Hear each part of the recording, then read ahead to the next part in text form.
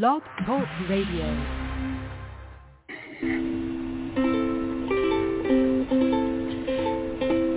Hi everyone, this is Camille from sunny California, and you're listening to the Coffee Chat with Camille show, which is a podcast series that interviews various guests about real-life topics for people who love to learn.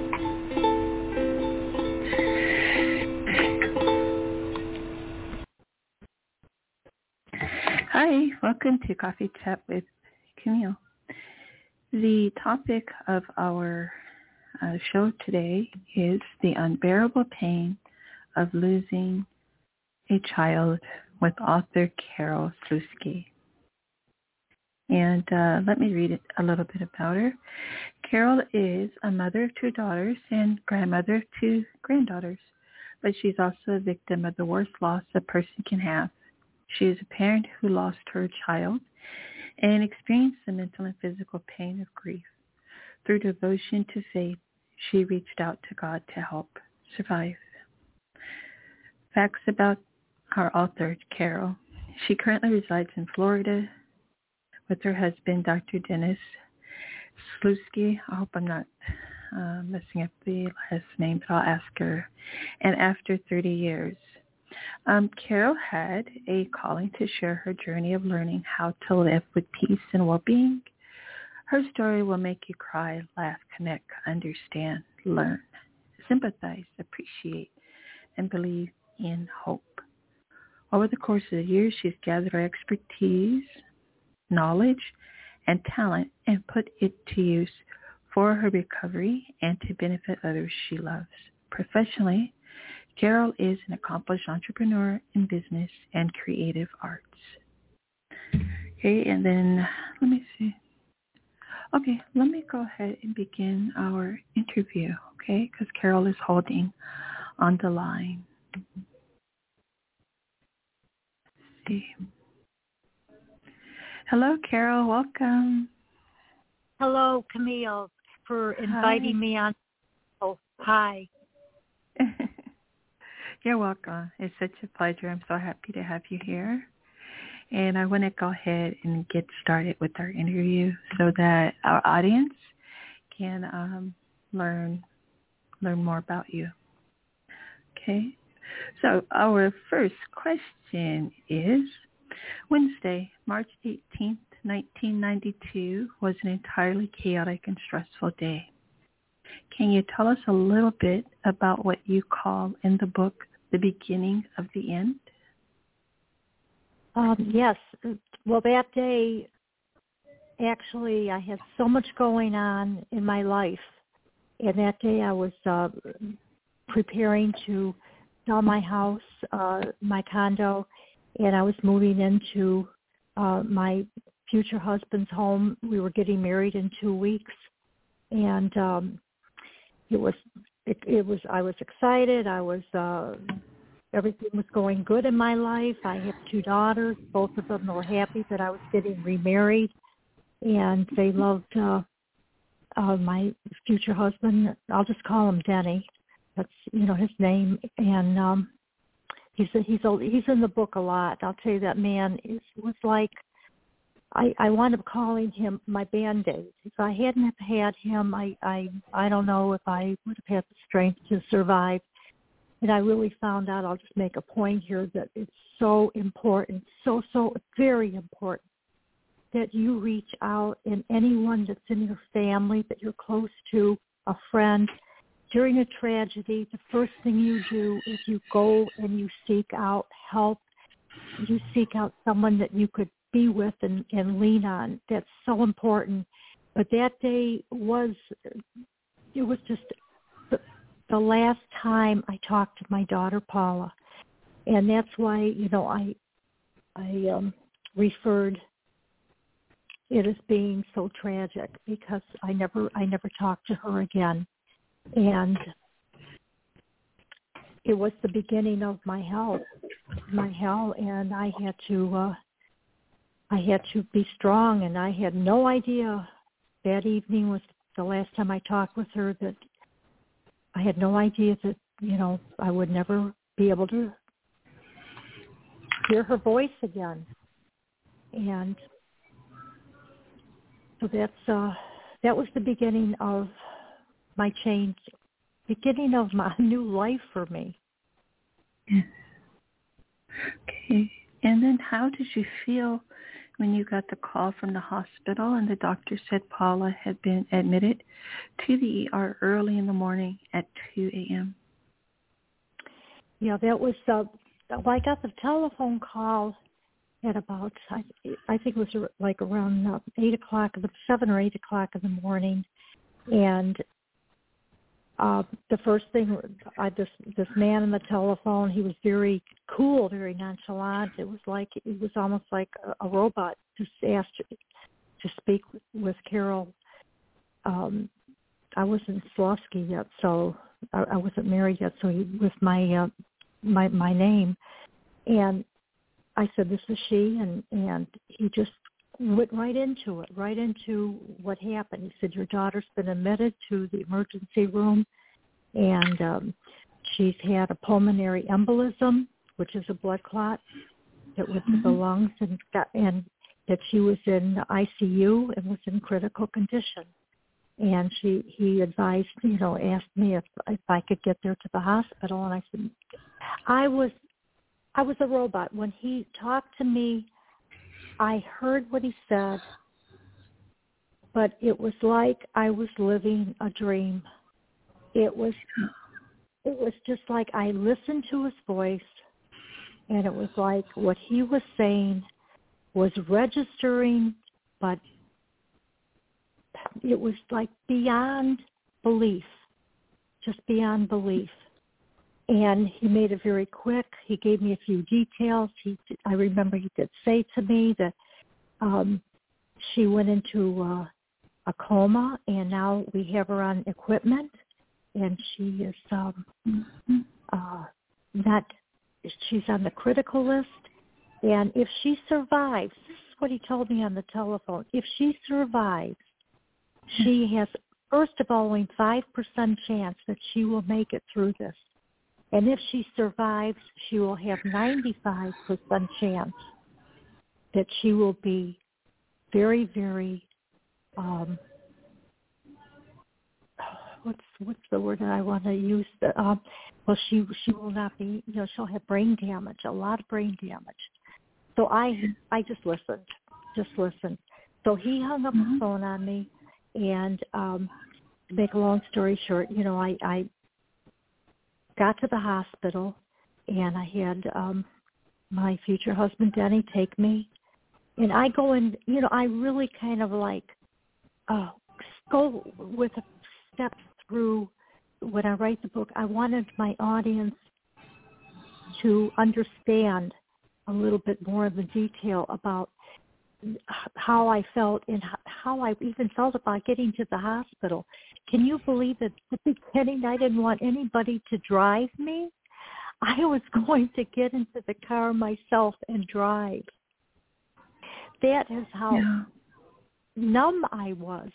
To think that with that on my plate that I would drive, for about maybe 20 miles to get to a hospital by myself. Well, anyway, we wound up that my husband, Denny did take me. And when we got to the hospital, I went to the ICU. I found that the lady that was sitting at the desk in the ICU was very cool, very professional, and she asked me to have a seat. I told her who I was. She asked me to have a seat.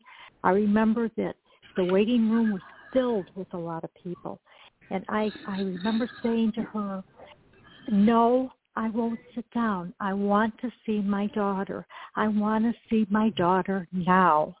And she just said again, "Please have a seat." And I got louder, "I want to see my daughter now." She quickly picked up the phone, and before you knew it, I had someone come out to the waiting room and escorted me and Denny into the ICU room where my daughter was. When I got in there, she was in a bed. She was filled with equipment, loaded with equipment, just like you would see on TV. in the emergency room program, just equipment all over. And there she was. I walked up to her, and her eyes were half open. They were dilated. She was breathing via the equipment. Her chest was going up and down, up and down. And so that was the beginning. I mean, that was, of course, the beginning of my nightmare. Yes. And then how did you deal with the guilt of not going to her house the evening before when you talked to Paula? Well, I didn't, of course, at that moment or even probably that whole day feel any guilt. It was when I got home at the end of the day, in that evening, that my mind started working, and I started thinking, and I was thinking, well, she called me the night before. She said she wasn't feeling well. She was 24 years old. She wasn't a baby. She was, a young adult. And I did oversee, she did have medical problems, so I was always there for her. And I told her, I said, if you have any problems, either call me or go to the emergency room. Well, she chose to go to the emergency room. And so when I was home thinking about everything that happened that day and thinking about my daughter in ICU on the critical list with a flat line, they had on the monitor, it was flat line. I said, oh my gosh, why didn't I go and pick her up and take her myself to the hospital? I still think that is a parent's first reaction to an emergency or to some bad news is that you want to blame yourself. You say, what could I have done? Because we have that parental instinct in us to do anything and everything we can for our children. And that's what was going on in my head. Yeah, I was feeling guilt. Yes, and then mentally and emotionally, you were very quiet, tired, and heartbroken. You kept your emotions, thoughts, and feelings under control in front of everyone else around you. Internally, how were you really feeling? Well, that really was unbelievable to me, that how I could do that. I was numb and I was sick inside, but yet it was like I was acting normal to other people. It was like I was holding everything inside of me until I got alone, and that's when I broke down and cried. I call it a shock.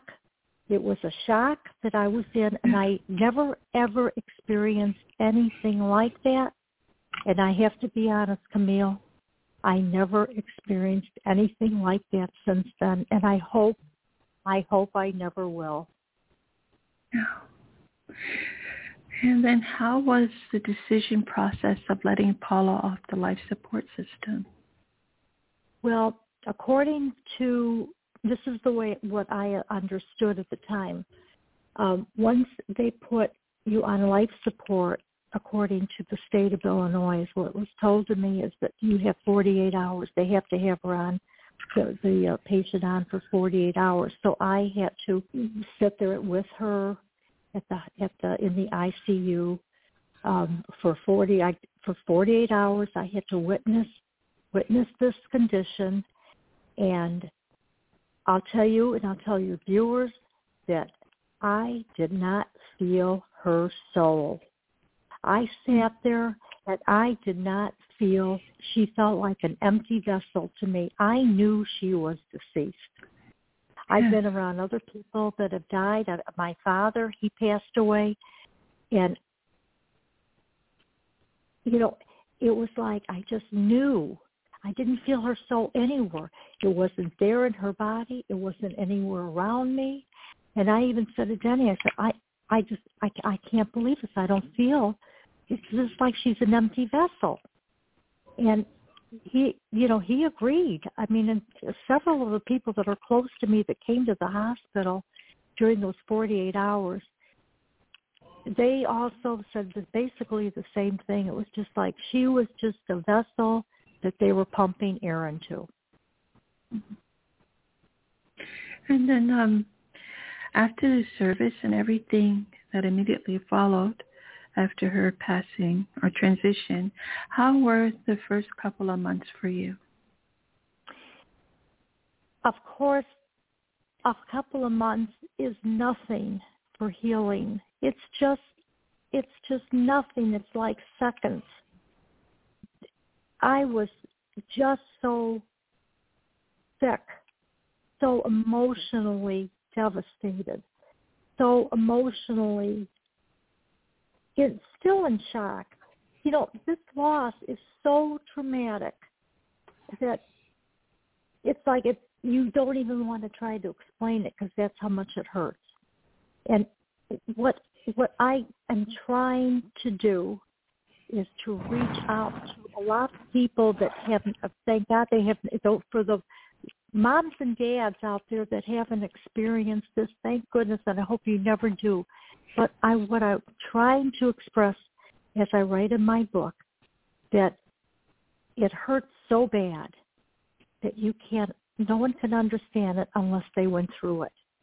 And that's something, in talking to other parents for over the course of 30 years, they agree with me. The parents who have lost a child, they say the same thing, that the only ones who really understand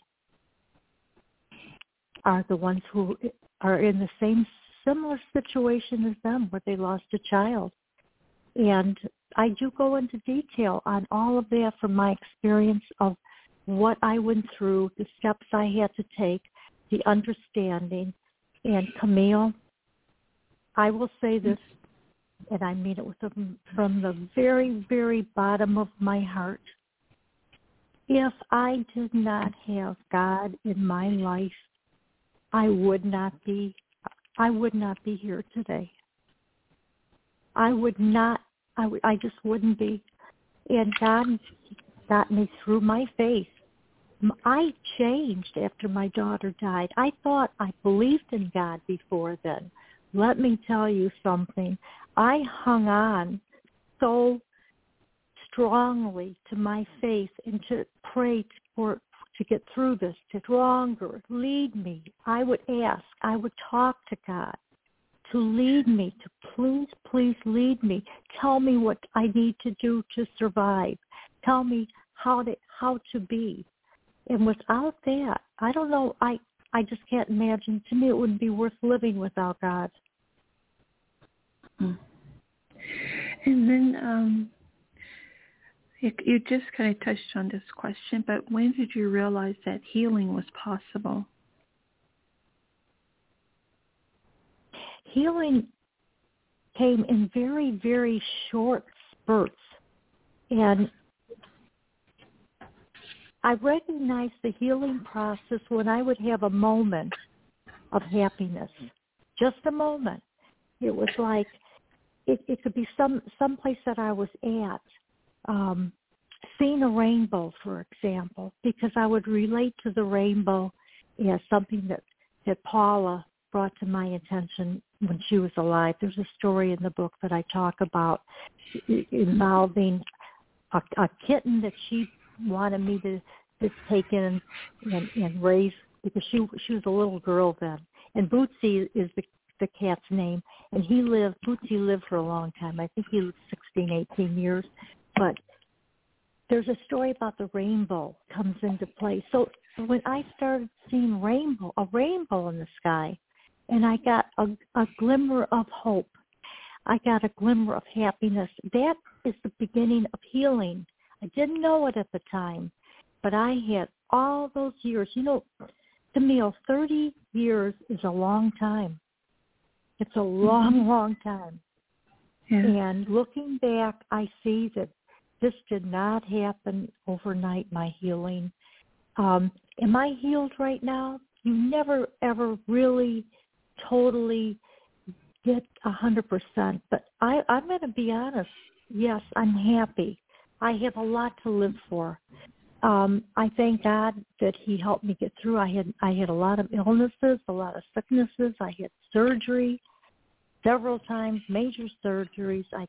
I wound up getting cardiomyopathy, which is the heart disease, and I really blame that to a broken heart because they couldn't find out why I got it. So it was non-ischemic is what it's called when they don't know why you got this heart disease. Well, I asked my cardiologist, I said, do you think it's because I have a broken heart? And this is like 20 years later, or 15, 20 years later, I wind up with cardiomyopathy. And he said, it's possible. There's many, many documents stating that broken heart syndrome is, it is one of the reasons for heart disease. So, but I had a lot to deal with my health over the course of 30 years.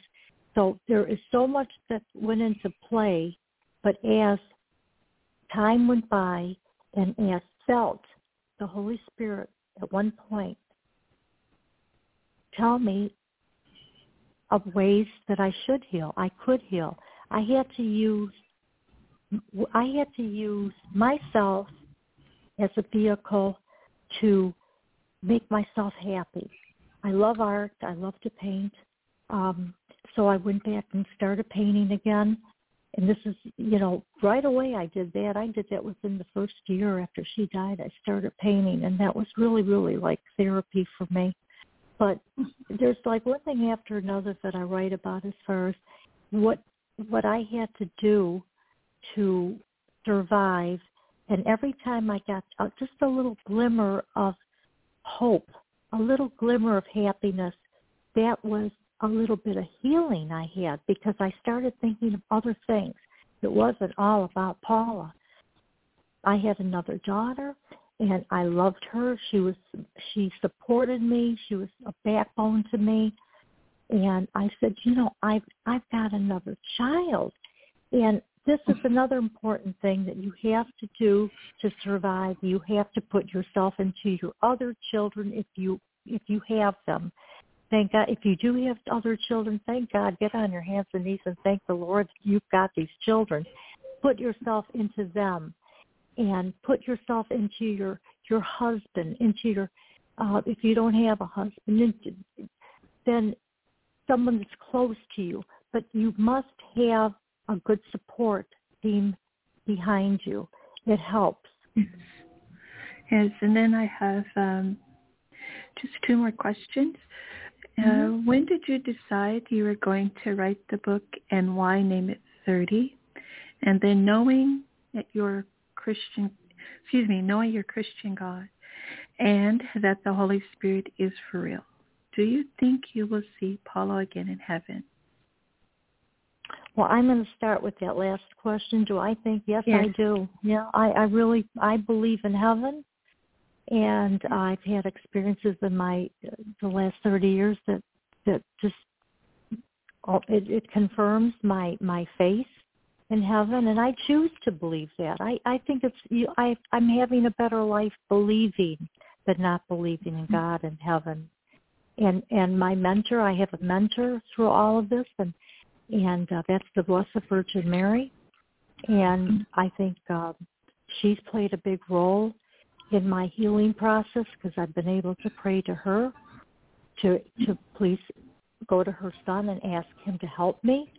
And it's through the Holy Rosary. I've been praying the Holy Rosary every day. It's become a habit to me.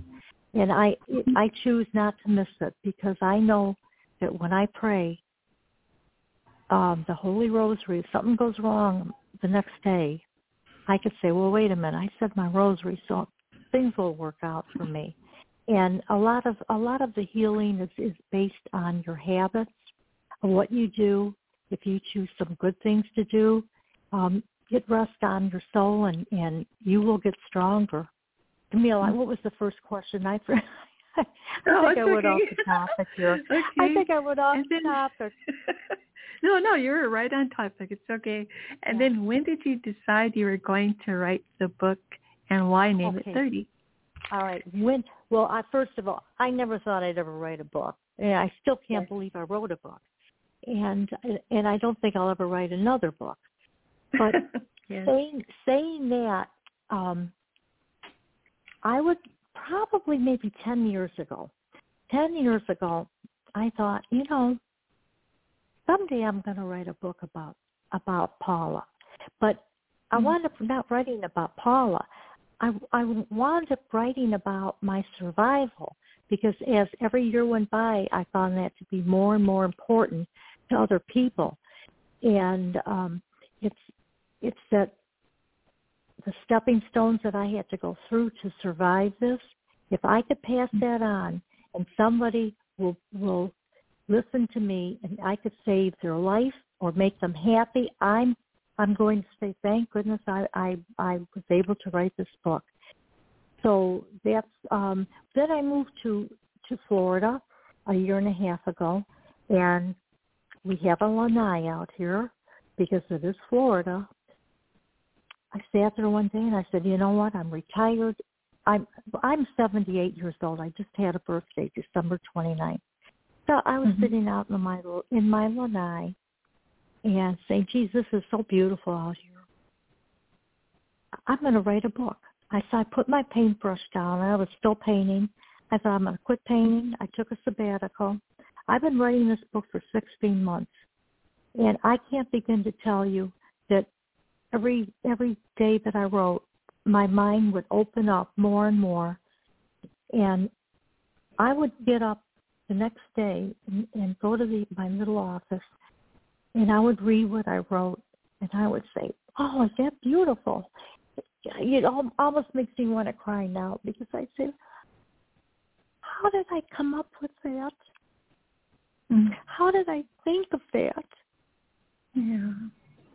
And it's so beautiful. I even started writing some poetry in there in between my paragraphs. And I don't know, it was one moment after another that was beautiful. And I do believe that writing my book for me was part of my healing. It's almost like, I'm not going to say the grand finale of my healing, because I'll be healing till the day I die. And but I think it's made me, again, a stronger person. Yeah. Carole, I want to thank you so much for being my guest. And I am deeply sorry for your loss. I thought your interview is very important, and so many of us experience loss, including my own mother, who, my sister passed. And so about 2 days from now, actually. And so I thought that, and for all people who have experienced a loved one, yes, in particular a child that has transitioned, I feel that your story, your book, and your message is one of healing. And I have like a whole lot to say, except, again, thank you so very much for your hopeful message. And I'm going to say, I have to say goodbye for now, Carole. Also, last thing I do is something. Thank you so much. And also, thank you. Your art is beautiful. Your cover art on the book. It's beautiful. I bought it, so I'm still reading it. Oh, thank you. Yeah, and that's a real eagle here in Naples, Florida, that I found on Facebook from a photographer. Yes. So I got his permission to paint it, and that's the eagle that swoops down and picks up Paula's soul up. Yeah, I got a poem in there that goes with it. Yes, I know. I read it, and then I looked at the cover, and I said, "My God, she captured this imagery perfectly as an image." Because I'm an artist. I'm an artist also. Oh, you are too. Yeah. Yes. And so, again, thank you so very much, Carole. You're welcome. And thank you. And bye for now. God bless you. Bye-bye. God bless you too. Bye-bye. Thank you. Bye. Bye, everyone. Thank you. The name of Carole Sluski's book. Did I put it? I hope I put it in here. Let's see, 30. I think it's called 30. And what I'll do is I will put the link. It looks like I didn't put it in the description, okay, for the listeners. Thank you so much for listening to the show. Right? Bye for now.